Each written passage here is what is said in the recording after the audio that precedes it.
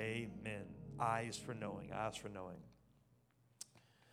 Well, as I was praying this week about what God wanted me to do, wanted me to speak on, a pattern started to be revealed to me that, again, I believe is a very powerful truth and is something for you to apply to your life to unlock the things of heaven in your life. Life is not about earning your destiny. Life is about unlocking it. You cannot earn anything because it's already been given to you. You cannot earn anything that's already been given to you. You simply unlock a heavenly reality into an earthly realm. Authority has been given to you. Gifts have been given to you. You don't earn authority in the name of Jesus. You don't earn spiritual gifts in the name of Jesus. What happens is you walk into what Jesus has earned for you and manage the thing that he has freely given. You manage what Jesus has freely given to you. And how you manage what has been freely purchased and given to the church, how you manage what he gives you, is your act of worship. Why is tithing an act of worship? It's managing what he gave.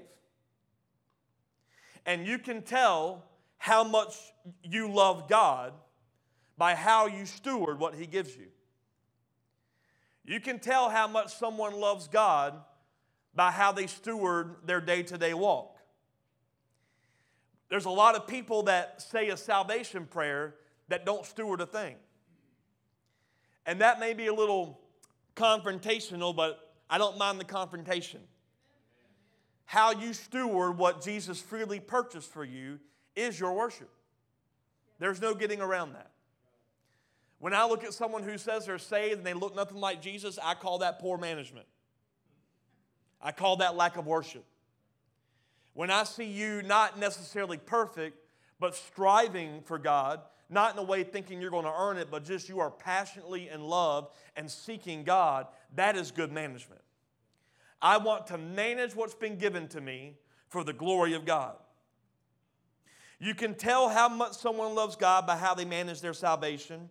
You can tell how much someone loves God in their obedience, because love is action, not just words. It's one thing to say you love God. It's another thing to see that you love God. Matthew 6:10 says this, "Thy kingdom come, thy will be done." I say this all the time, as earth as it is in heaven. Understanding this passage, I believe, is a key to everything in the Scripture. Thy kingdom come, thy will be done on the earth as it is in heaven. It's been given to you and it exists somewhere. Where does it exist? In heavenly realms, in heavenly realities. Everything you need has been gotten, it's been done, it's been finished. Jesus says it is finished when he died on the cross. That means everything that you will ever need exists somewhere. So it's not, God, let me get it. It's how do I steward this life to unlock something that exists in heaven so I experience the thing in heaven in earth. Unlock 3 things so you can experience heaven on earth. Experience the kingdom of God on earth as it already is in heavenly realms. Is this making sense? Yet the church teaches deal with life until you get to heaven. The church teaches you're going to die one day and get to heaven, and until you get to heaven, deal with the trials of life. I say manage the trials of life to unlock those realities now, because God did not die for me so that I could be miserable while on this earth. He died for me to resurrect me so that I could live as in heaven right now in these earthly realities. So when the trials of this world come at me, I do not define my worth by trial. I define my worth by my heavenly reality. So when a trial comes, I treat the trial on earth as it is in heaven. How is a trial in heaven? Overcome. Okay. I don't want to deal with life. I want to manage my eternal life. Because if I die when I said yes to Jesus, I want to live in my resurrected new life in Christ, not when my flesh goes, but right now. Amen?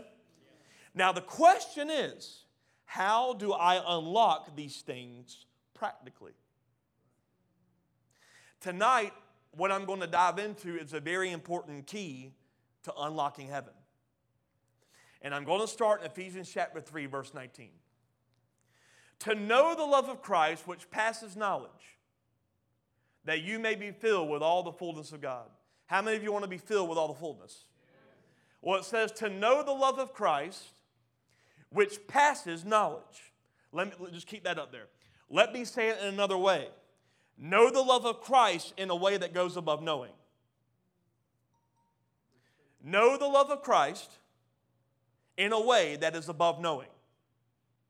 This is supposed to get confusing, by the way. Let me say it one more time. Know God in a way that you can't know. We read that. Know God in a way that passes knowing. Have you ever paid attention to how perplexing that is? The scripture is talking about two different ways of knowing in this passage. There is knowing God. Everyone say knowing God. And there is the knowledge of the things of God. There's knowing God, and then there is the knowledge of the things of God. You can know or understand all the things of God and never know God. Hashtag church people. Is that too much? Not these church people.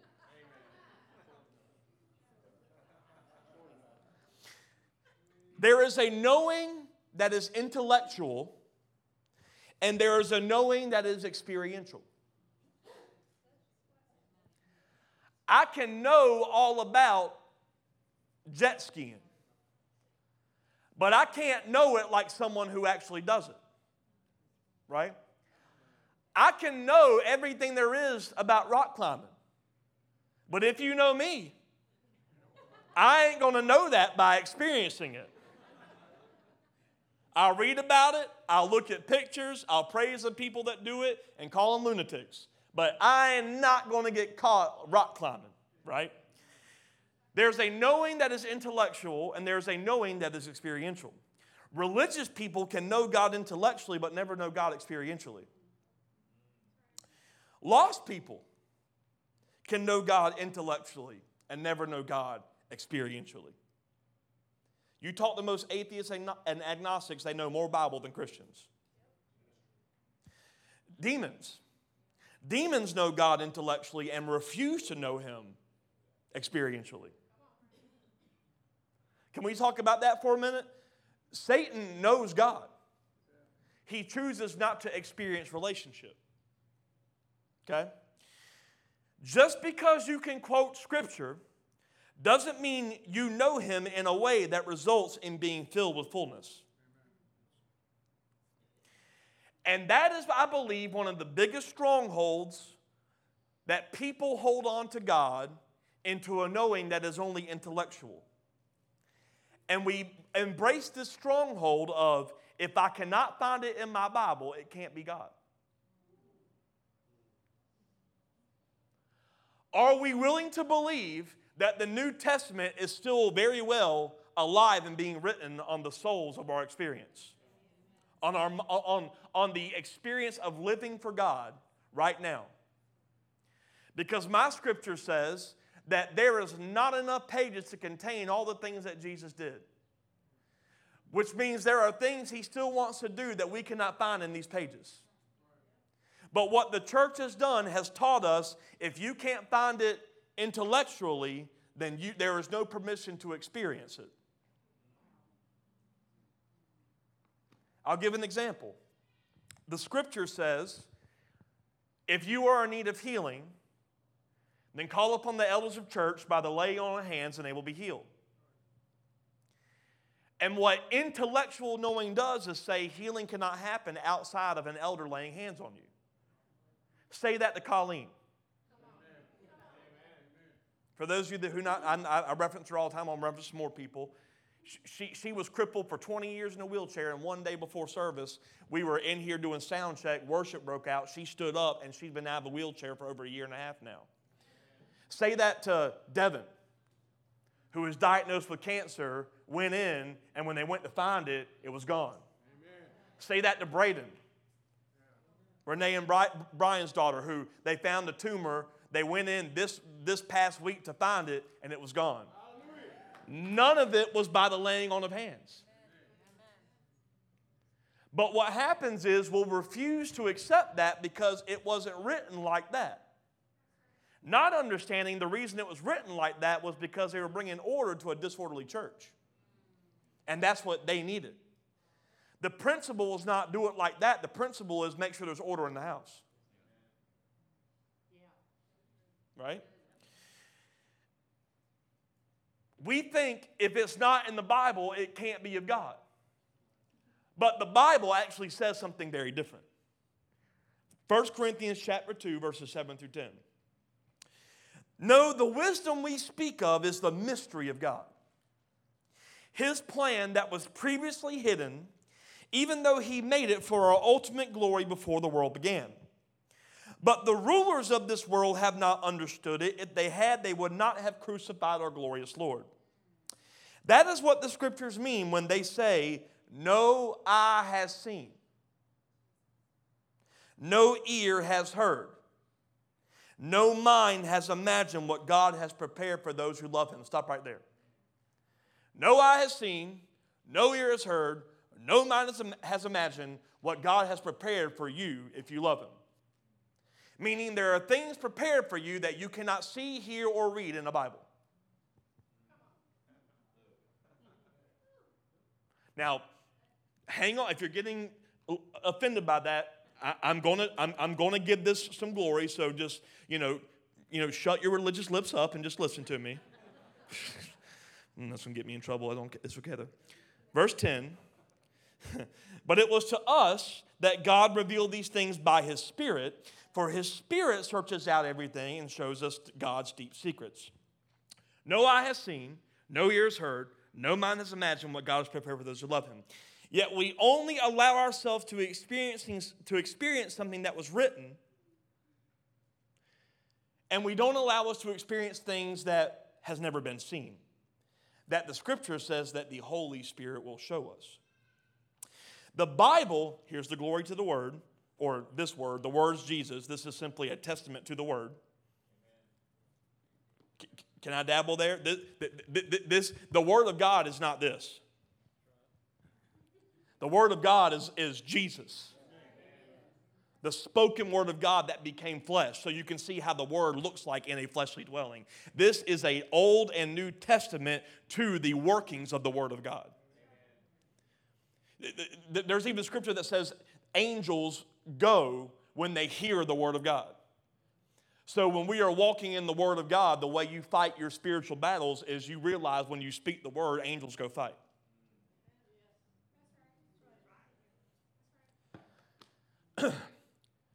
The Bible is a way to confirm whether or not the thing you're experiencing lines up with God's character. And that's how you know if you're experiencing something that has not been written, if it's truly of God or not. Because if it's of God, it will align with the testament to who God is. Is that making sense? Okay. And God's character, I think many times, we try to impose character on God that's actually not his character. I want you to think about, I like to call this language Christianese. Language that Christians make up that actually are contrary to the Word. One of the Christianese phrases that I'm going to show you is actually out of line with God's character is God is coming like a lion. Yeah, some of you just look at me like I'm crazy. This is overly used, and I'm going to show you it's overly wrong. The first issue with this is the lion he is the lion he created, not the fallen character of a lion after Genesis. Because when we think of a lion, we think of Y'all gonna make fun of me I'm not gonna do it. You know, the roar, that's a bad lion. You wouldn't be scared of that thing. We think of a lion that goes after prey. We think of the roaring lion. We think of the one that, tears apart meat and goes after all these things. If you read the scripture, that's actually not the first creation of a lion. Isaiah actually prophesies the restoration through Jesus in Isaiah 11 that says lions will eat hay like cows. That the wolf and the lamb will lay together. We think to be like the lion of God is to be a kind of bull that devours people rather than puts peace over them. People have been taught at first he came like a lamb, but he's coming like a lion. And they use Revelation to teach that. But that's where we get it wrong. Can I show you? Revelation chapter 5, verse 4 through 10. 4 through 9. I broke down weeping with intense sorrow because there was found no one worthy to break open the scroll and read its contents. Then one of the elders said to me, stop weeping. Look, the mighty lion of Judah's tribe. So this is where we get lion. You understand? Watch this. The root of David. He has conquered. He is the worthy one who can open the scroll and its 7 seals. Then I saw not a lion going to open the scroll, a lamb. I saw a young lamb standing before the throne, encircled by the 4 living creatures and the 24 elders. He appeared to have been slaughtered, but was now alive.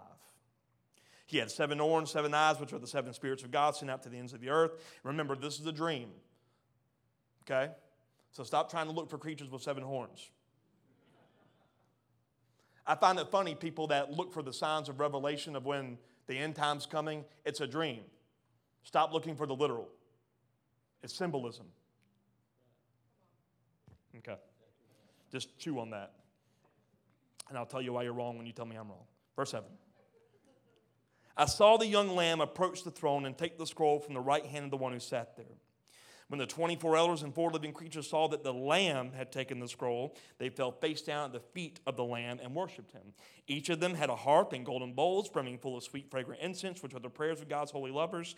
They were all singing this new song of praise to the Lamb. Because you were slaughtered for us, you are worthy to take the scroll and open its seals. Your blood was the price paid to redeem us. You purchased us to bring us to God out of every tribe, language, people, group, and nation. His identity was lion. His character was lamb. So the idea of God is coming like a lion is actually an incomplete idea, is what I'm getting at. Christians cannot be identified as lions without character of a lamb. Christians devour people instead of making peace and showing love. Lambs who are lions turn the other cheek, not bite off other arms. God is coming back like a lion, but with the character of lamb. Let me read verse 10, Revelation 5:10. You have chosen us to serve our God and formed us into a kingdom of priests who reign on the earth. The problem is, priests today in the church, we call them just preachers and clergy, which is ridiculous. You know who the priests are? If you believe in God and you say you believe in Jesus, guess who are the priests? Every single one of us. Priests have become lion and not lion lambs. We have adopted the idea of a lion that devours prey instead of lions that eat hay. That rhymed. I'm about to bust out a rap. Not really. You want to know why the lost hate the church? Because they're scared to get devoured. They're looking for a royal priesthood, but they found lions that are fallen instead of lions redeemed in godlike character. Are y'all following this? It's not just he's coming back like a lion. He's actually coming back identified as lion, but with the character of lamb. He's the same yesterday, today, and forever. And what the church has done is we have put lion above the lamb. But he is actually lion and lamb.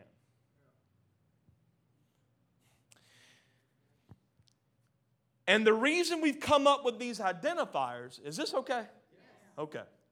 Is because we read and we get all this head knowledge without ever experiencing a relationship where a lion-lamb character is revealed.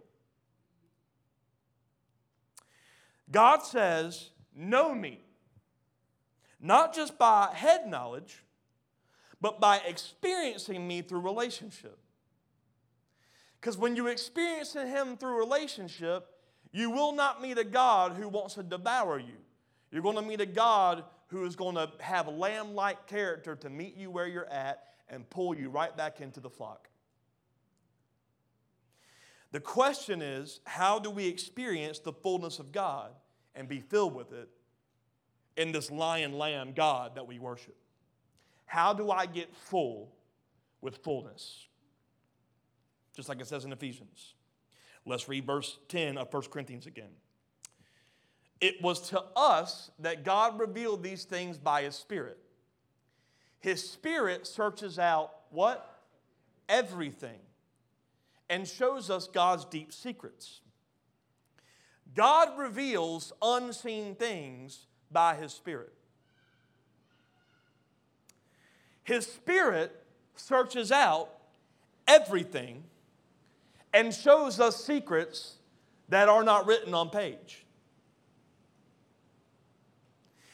So if His Spirit is searching out everything and reveals secrets that no eye has seen, no ear has heard, no one has ever experienced before, then we have to make intentional moves in our lives to not waste a moment giving your knowing of your experience to things that the Holy Spirit wants nothing to do with.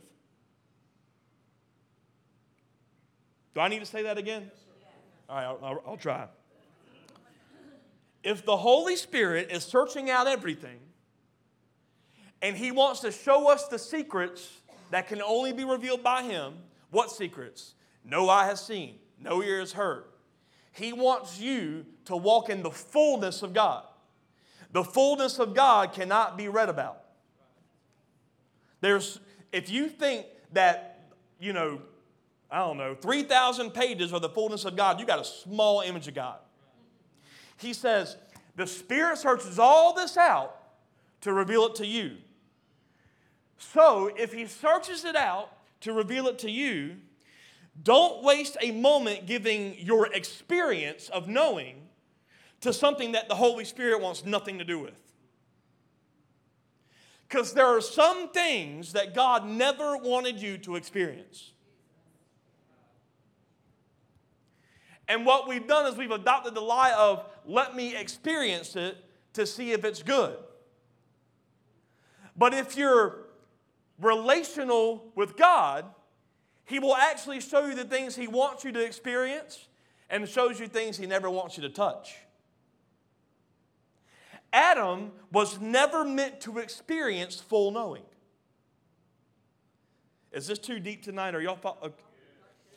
Adam was never meant to experience full knowing. He was meant to feast on knowing God by relationship. He forfeited fullness of God for fullness of head knowledge. The way to knowing has everything to do with where your eyes are focused and set.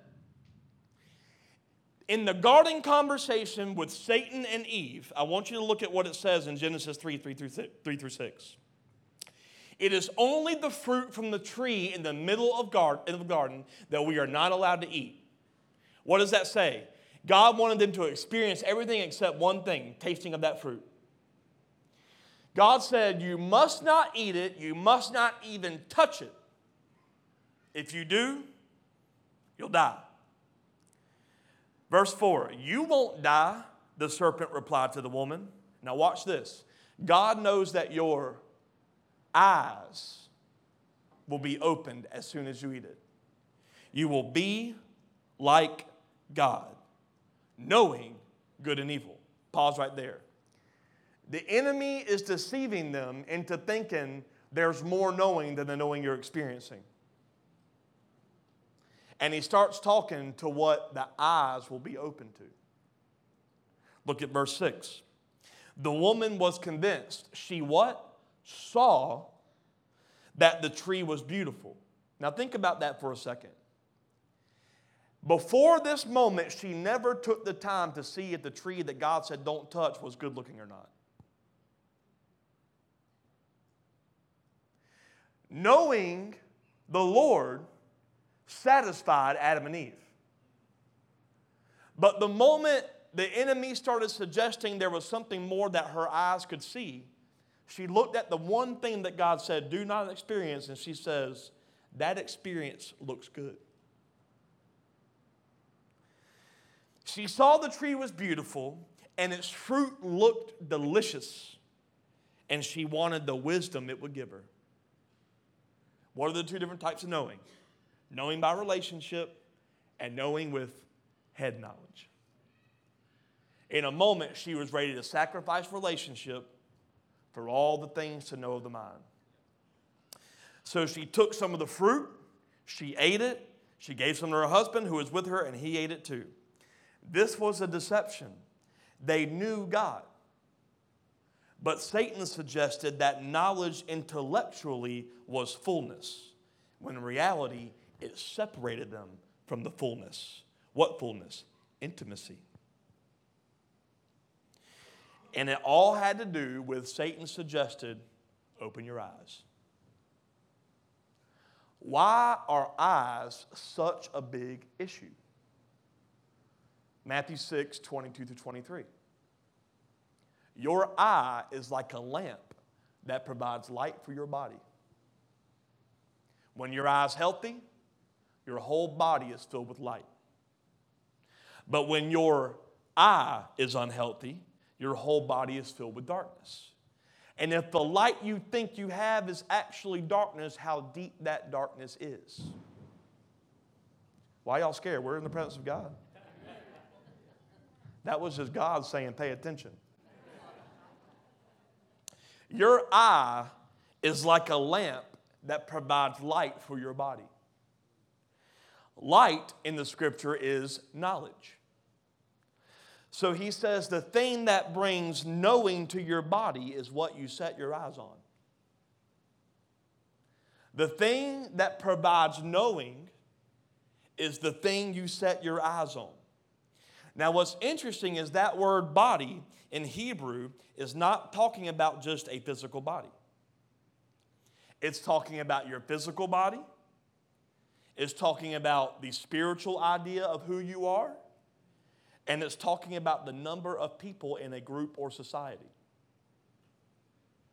Or another word for it might be church. The people of God. So it's, listen to me, y'all need to pay attention to me, not what's going up here. What you set your eyes to brings either a godly knowing or a separated from God knowing, not just for you, but even to the corporate body you're a part of. That's why a body is only as strong as the weakest member. Why do you think in Acts when Ananias and Sapphira dropped down dead because they were lying, why do you think it happened? Because they were going to bring issue to the body. What we have to understand as a church is any church that lives in the idea of, I like going to that church so I can get lost, is actually contrary to being a strong body. Because people who get lost can't be called out on where they're weak. And if you can't grow someone in where they're weak, then that's as strong as the corporate body will ever get.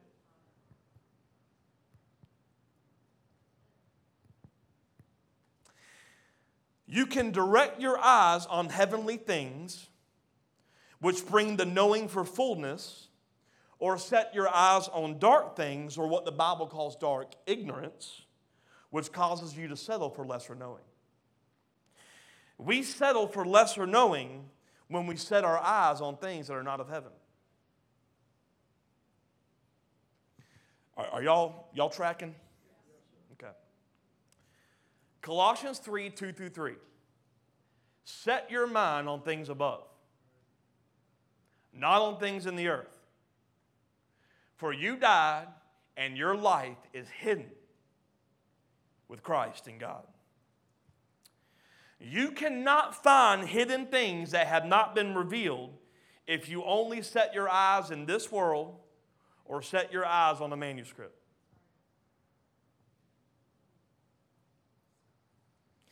Your life is hidden in knowing the fullness of God.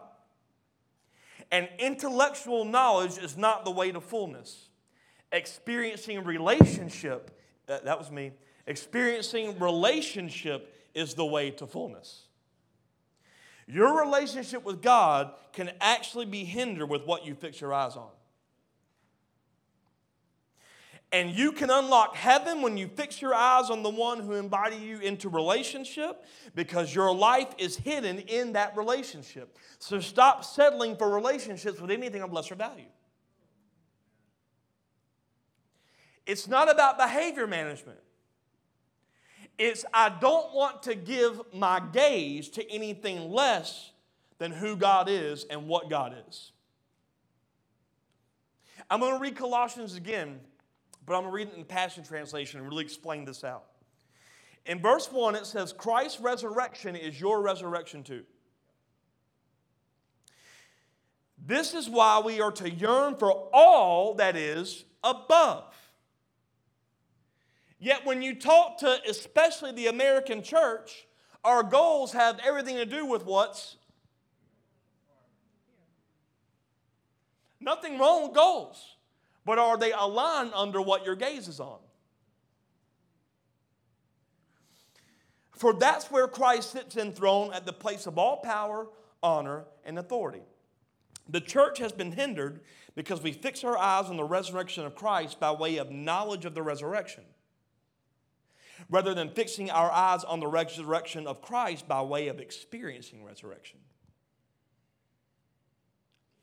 Everyone can talk about the resurrection of Jesus.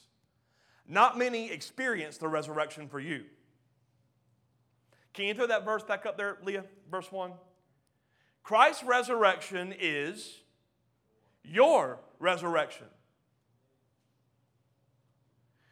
That means there's stuff that you had that caused you to be dead, at a pause. You couldn't go forward. There's bitterness. There's hurt. There's pain. There's trauma. And you know what God says? You can know about my resurrection, or you can experience it for yourself. And there's an issue when Christians are still dealing with trauma from 20 years ago, and you claim you know resurrection power. Because what happens is we say, God, take me out of my past, and God says, it's finished. You getting out of that past is when you're going to start to put your eyes on me to experience what you know. You know how I experience what you know? When there's an opportunity to move forward, you don't say yes or no to the opportunity based off of a past trauma. You say yes or no to the opportunity based off the leading of the Holy Spirit. When you fix your eyes on things above, you unlock heaven in such a way that your dead places and dead end places actually resurrect from pointless to purpose. You can get sick and fix your eyes on sickness. Or you can fix your eyes on, I'm going to get through this, and God's going to use it as a testimony for goodness. But we don't do that because we don't want to be proven wrong by our experience. When really what happens is when you fix your eyes on relationship, you experience the thing that you had doubt about. I don't know if this is clear or not. Okay. Yearn for all that's above. I choose to set my gaze on resurrected, seated position rather than the dead places that are stopping me. Ephesians 2:6 says it like this. He raised us from the dead along with Christ and seated, past tense. You are seated with him in heavenly realms because we are united with Christ Jesus. The way you respond to life tells me if you fix your eyes on seated position because of your resurrection, or if you still direct your life with a gaze on your dead places.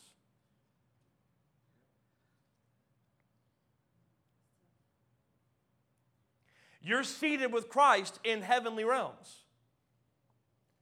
Therefore, when trials come your way, why are you still treating the trials as if they have more power than your seated position?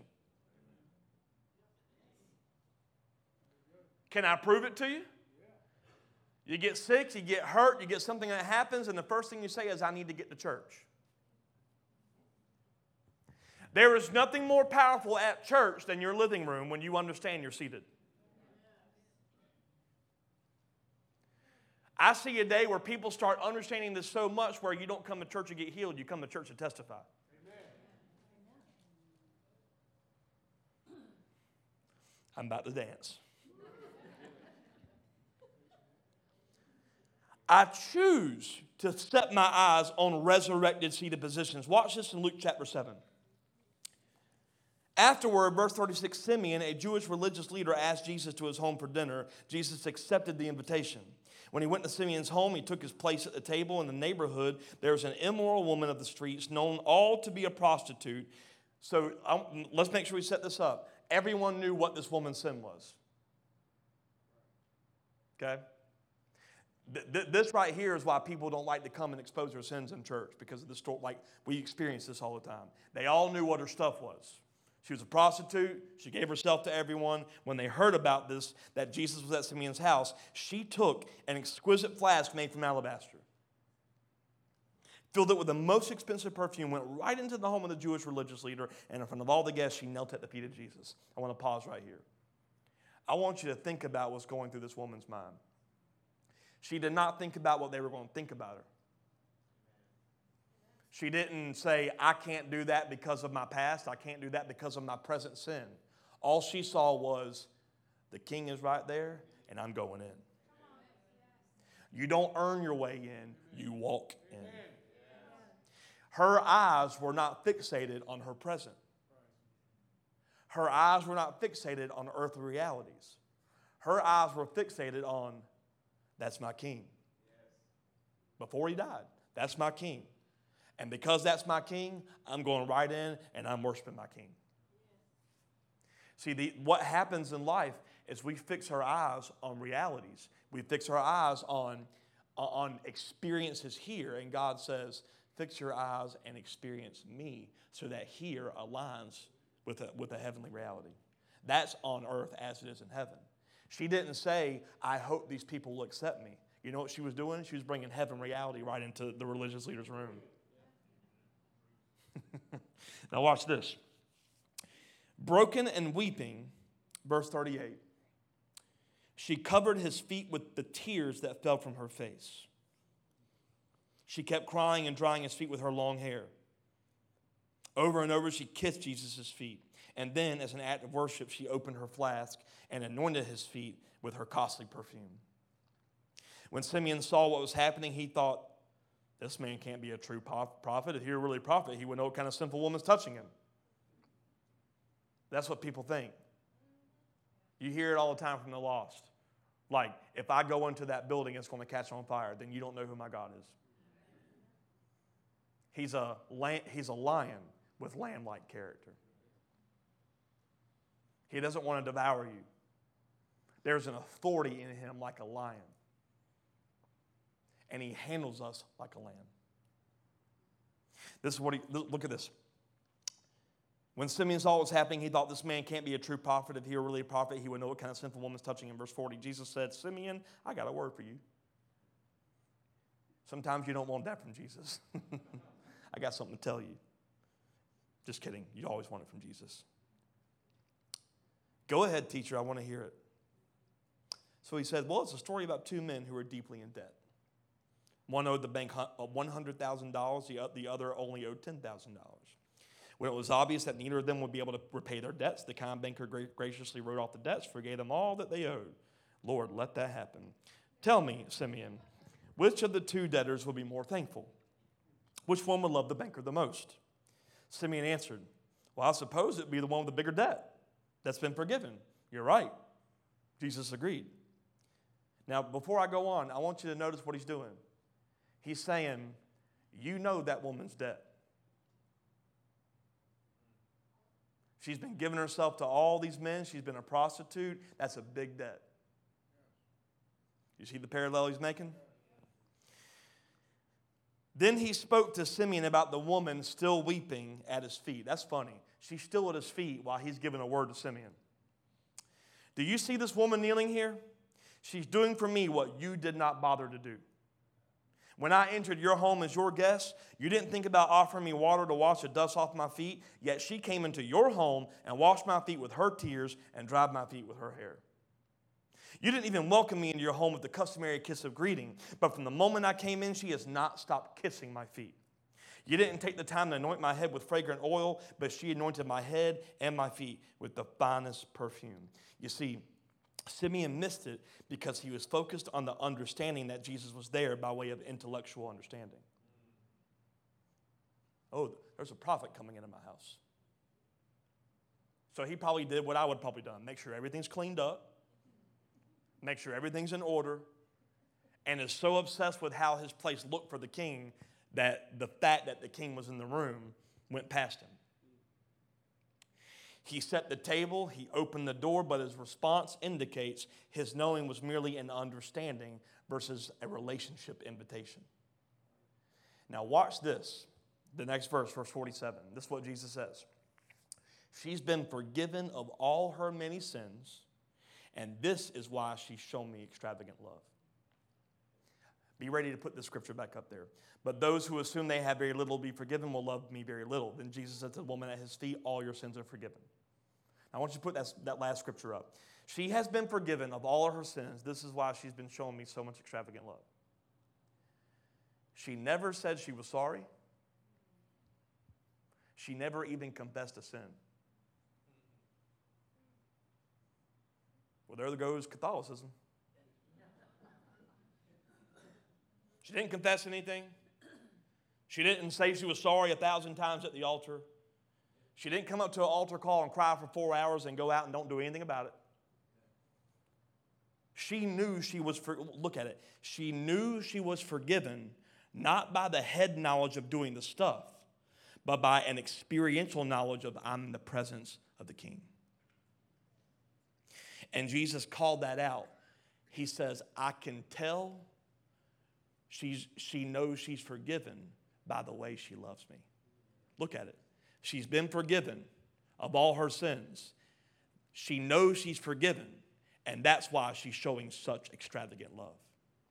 I believe one of the biggest issues of believers is you don't realize you're forgiven, because if you did, all you could do is pour out extravagant love. Because you think forgiveness is still waiting for you to confess everything. You want to know how he knows you've confessed it? By how you love him.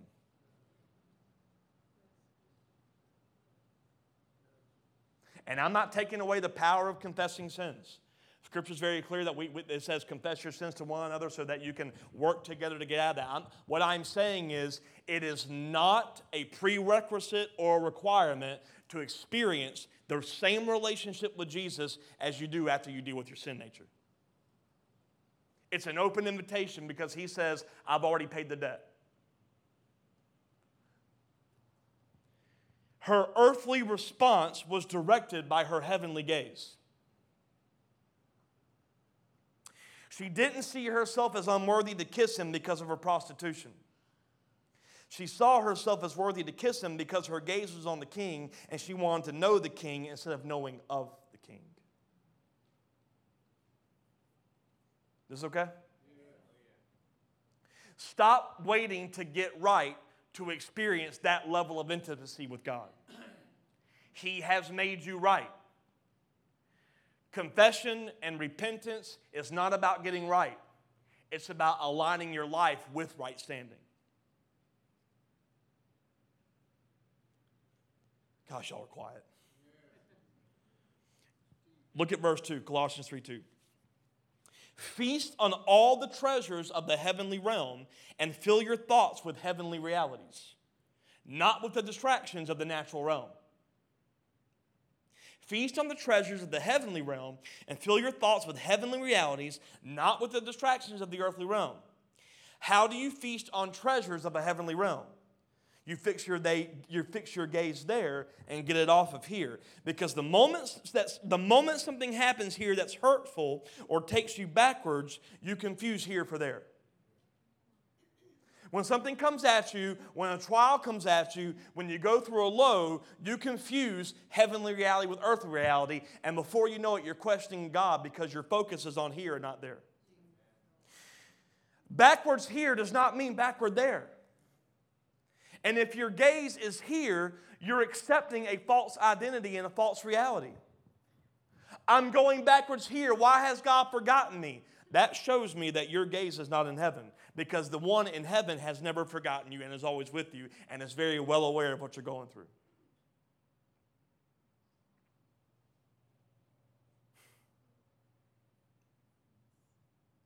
Kyle, you don't know what I'm going through in this life. I don't need to know what you're going through. The truth is, I can give you the biggest key to unlocking heaven. No matter what you go through, get your eyes off of it. Fix your eyes on the one that can heal everything, that can pour out the blessings of heaven on you like no other. You're not accepting this as your truth. Verse 3. Your crucifixion with Christ has severed the tie to this life. And your true life is hidden away in God. And as Christ himself is seen for who he really is, who you really are will be revealed. You're now one with him in his glory. The word crucifixion here literally translates this: death and life hidden in Messiah. So when it says your crucifixion has severed this tie to the life, he's saying your death and life is hidden in Messiah. So because your life is hidden in Messiah, stop trying to find your life in this world, because it's tied in heavenly realms. If you find yourself in a why is this happening to me, or why can I get ahead mindset, you've realized that you've set your gaze on dead things.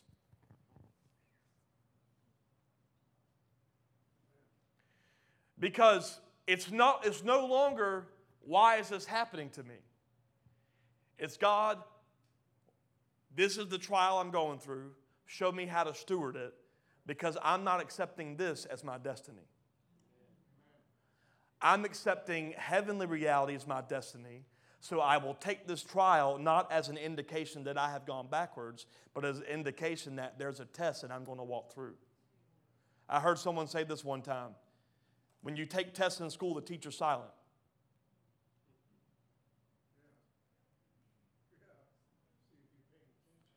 So when a test comes in this natural realm, and you feel like, why isn't God speaking?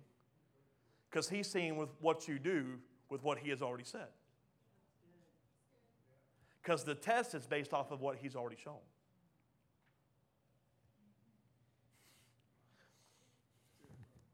Okay. Verse 9. I know I'm going slow, but I got it. Is this sinking in? Okay. Verse 9. Lay aside your old Adam self with its masquerade and disguise. The you that is opposite of God is a masquerade and disguise trying to convince you of that reality and not your heavenly one. For you have acquired new creation life, which is continually being renewed in the likeness of the one who created you, giving you the full revelation of God. The full revelation of God cannot be seen in a text. The full revelation of God is something you experience, and you confirm your experience by the character that we read right here. Lay aside your old Adam self. The Aramaic command here says this. Instead of lay aside your old, it says take off old life. Not wait for it to fall off. Many are waiting for transformation when transformation is simply an intentional action by way of your agreement. You're making an intentional action agreeing with the you that is in heavenly places. So if you still see failure, your eyes are on your dead man. It's not, God, when are you going to release it? It's not, God, when are you going to transform me? It's, I am transformed, and I will move as if I'm in that reality, which moves you into the reality. I am not a teacher. You know when I started becoming a teacher? I moved from I am not a teacher to I am a teacher, even though the earth reality was very far off. I get a lot of people say all the time, you teach things I've never heard. I believe I'm anointed to teach. And I'm not saying that pridefully. I'm saying that it's okay to know what you're anointed to do. I know that I'm anointed to teach the word. I did not start off with proof that I was anointed to teach the word. But when people, oh yeah, you're going to be a preacher one day. You're going to be a pastor one day. No, I'm good with that. When I started accepting that call is when I started seeing growth in my gift. Stop waiting for God to put it on you and realize He already sees it on you. It's not, God, will you do it? It's, I'm finally going to agree that it's already done. I believe God's called me to evangelist. He's going to take me there one day. No. I am an evangelist. And when you start to believe that reality, you will start to see the paths that are predestined for you to walk into. You know why you don't see predestined paths? Because you don't think you're worthy to walk them. Gosh, I know this is heavy tonight, but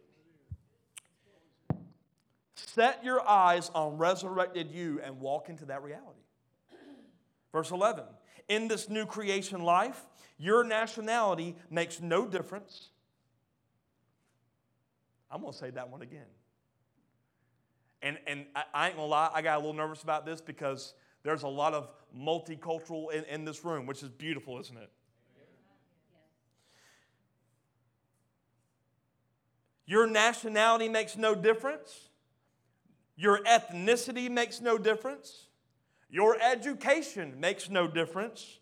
Your economic status makes no difference. They matter nothing. For it is Christ that means everything as He lives in every one of us. I'm going to say something, but I want you to hear my heart before you go crazy. Why are we trying to fix a problem of racism if race doesn't matter? You want to know how to fix racism? Teach people where to set their gaze, and the fix flows from where their eyes are fixated.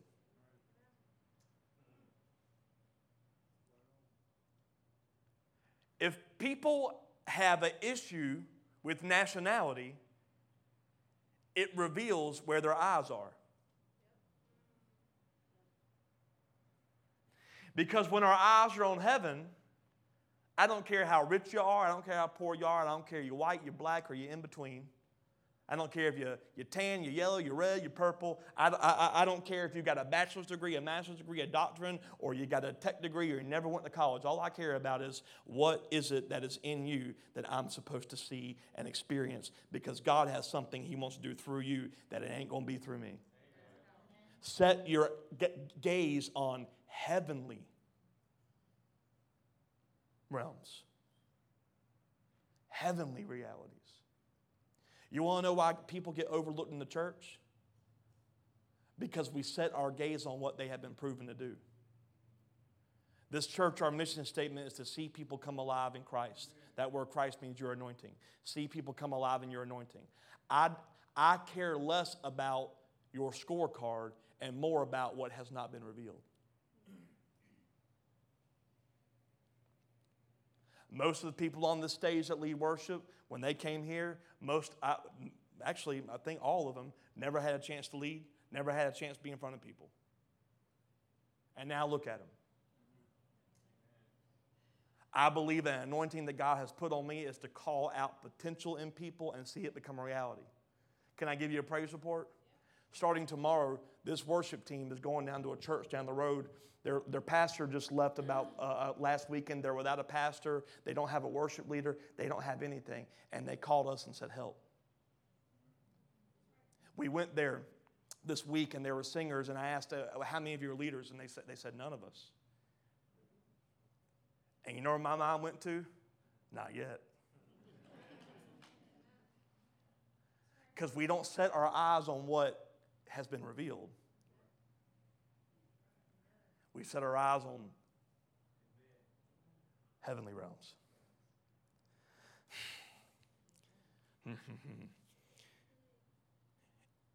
When you fix your eyes on the things of heaven, you begin to produce things of heaven, which brings life to all the dead places. And you cannot produce what in God intended you to produce if you don't change the way you see you according to how God sees you. I've been reading this parable the past 3 weeks. I'm going to read it one more time. Maybe one more. Matthew 13:44. The kingdom of heaven is like a treasure that a man discovered hidden in a field. In his excitement, he hid it again and sold everything he owned to get enough money to buy the field. I want to focus on one part of this. Who is the treasure? We are. You are the treasure. Genesis 11:1 teaches us a principle in creation that a seed produces after its own kind. An orange seed will produce a what? An orange tree. An apple seed produces an apple tree. Treasure produces. You cannot bring the treasure of heaven here if you don't first accept that you are a resurrected treasure. But what church has taught us is you need to be meek and humble in an inappropriate way. It's a lion with the character of a lamb. Our character needs to be meek and lowly. But how dare you walk into the presence of God and say, I am nothing, when He's resurrected you into everything. The proper position in coming to the courts of heaven is not, I'm nothing, and God, you're everything. You know what God's response is? Well, if you're nothing, then what did I waste my money on?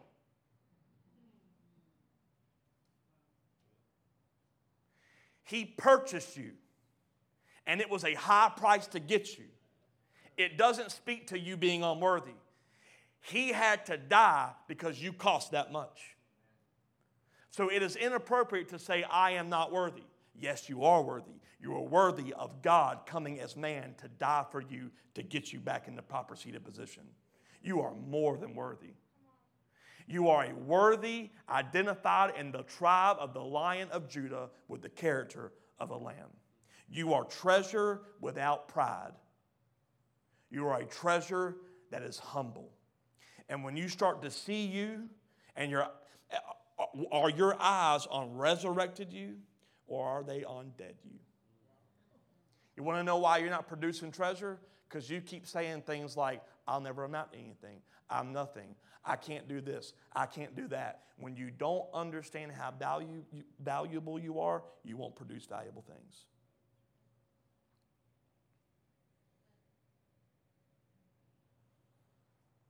Many wait on God to bring a thing, and I say He has called you to release a thing by way of producing, which comes from where you fix your gaze. You have eyes for knowing all that God has for you. Where are they fixed? I'm going to close by proving this whole point out with a story. Genesis chapter 30. Jacob has been working for Laban. He's married into a family, and he brings Laban a request. Don't put it up there yet. He says, let me take my wives. He's got two. That's another sermon. He says, Laban, let me take, y'all focus on here. Y'all got to stop the movement, okay? Let me take my wives, except for Joe. He's good. Let me take my wives and my children and go back to my home. Laban says, sure. How much do I owe you? I'm rich and I'm blessed because of you. Jacob's been working the fields. Laban is rich because of Jacob. Laban says, I'll pay whatever it is. So Jacob says, don't give me money.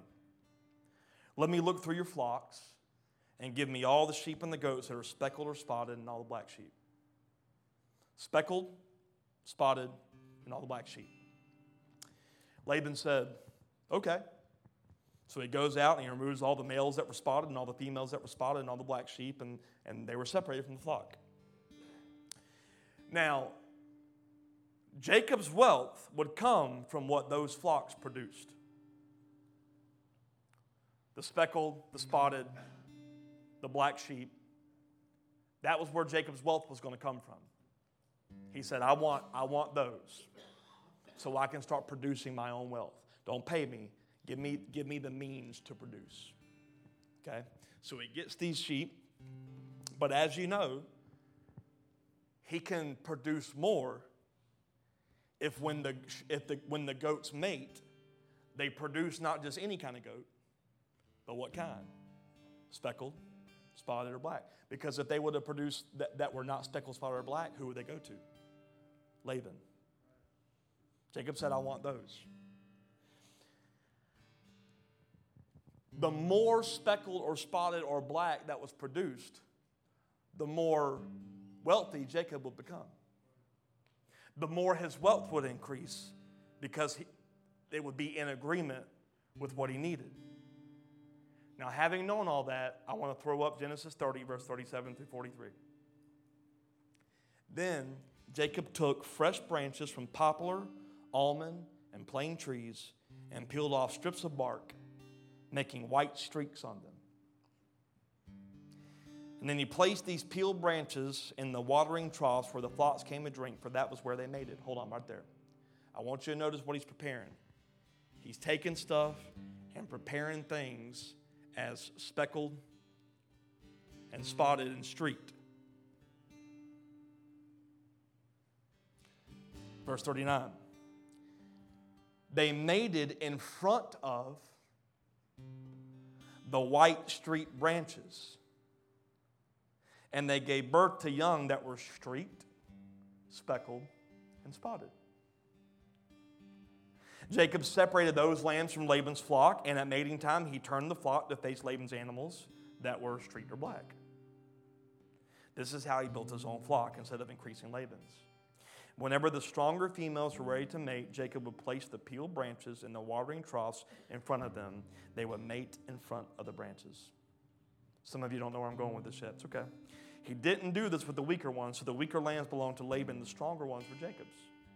As a result, Jacob became very wealthy, with large flocks of sheep and goats, female and male servants, many camels and many donkeys. Here's the key. How did Jacob produce more flocks, more wealth? He put something in front of their eyes.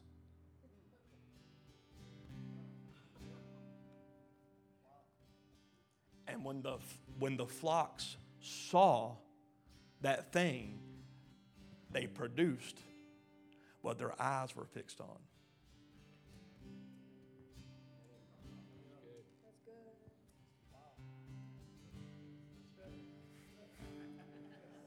Their gaze affected what they produced because you produced the thing that you set your eyes on. Many of us are praying for things and asking for things and asking God to let it rain down from heaven, but the key is you have eyes for knowing that produce.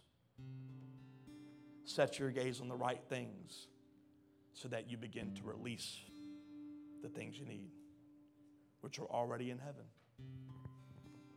Lord, I need breakthrough. Set your eyes there. Don't come to God as if you're not worthy of breakthrough. When you're praying for breakthrough, you know what you need to set your mind on? Not that you're sick. What do you need to start doing? You need to set your gaze on, I'm healed, so that your prayers are adjusted accordingly. So you no longer start begging for healing, you start thanking Him for it. not God heal me of cancer.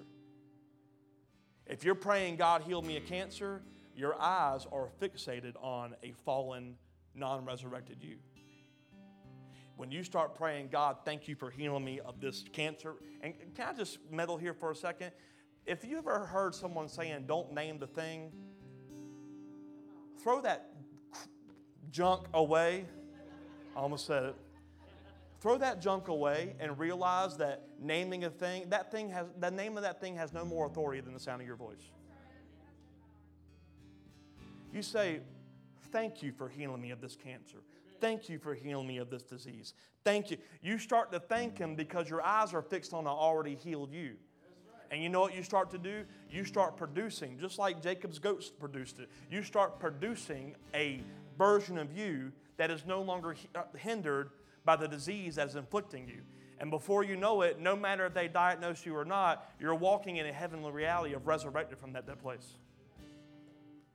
I can tell you from experience. I have been there and I have done that. I had the brain tumor years ago, and they told me it would take 6 months to get back on playing piano. I was up on stage in 3 weeks. You want to know why? It wasn't because I was strong.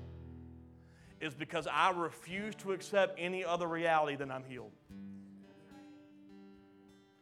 Because where I'm weak, He is strong.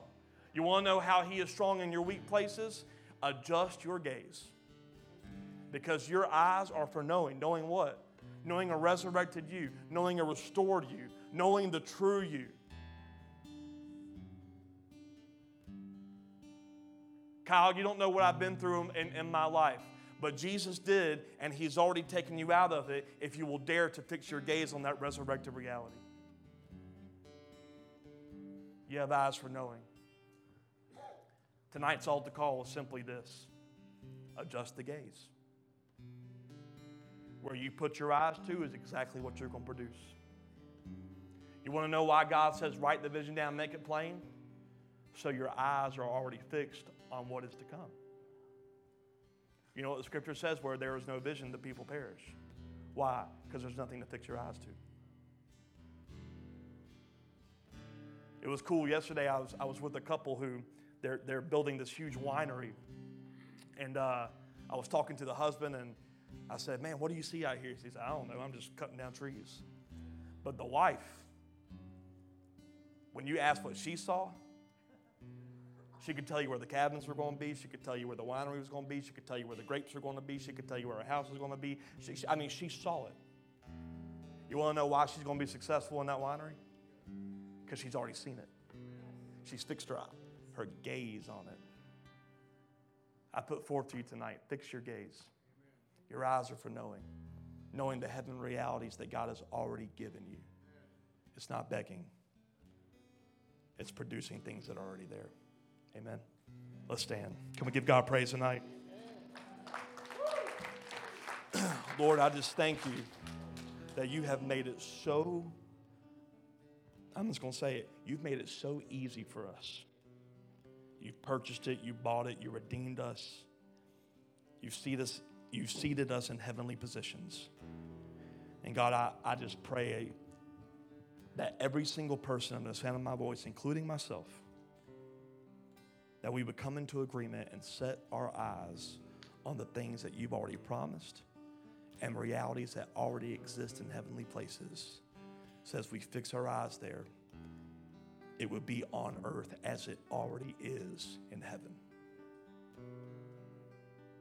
Lord, I thank you that you are not a God who only resides in heaven, but heaven and earth and the in-between, the atmosphere, everything is yours. Lord, let us shift our gaze from a fallen world to the promise of a redeemed one. That we would stop begging to leave it and start managing it as if it was already done. We love you, Lord. Thank you for your power and redemption and love. Let us walk as a resurrected people. It's in Jesus' name, everybody said. Amen.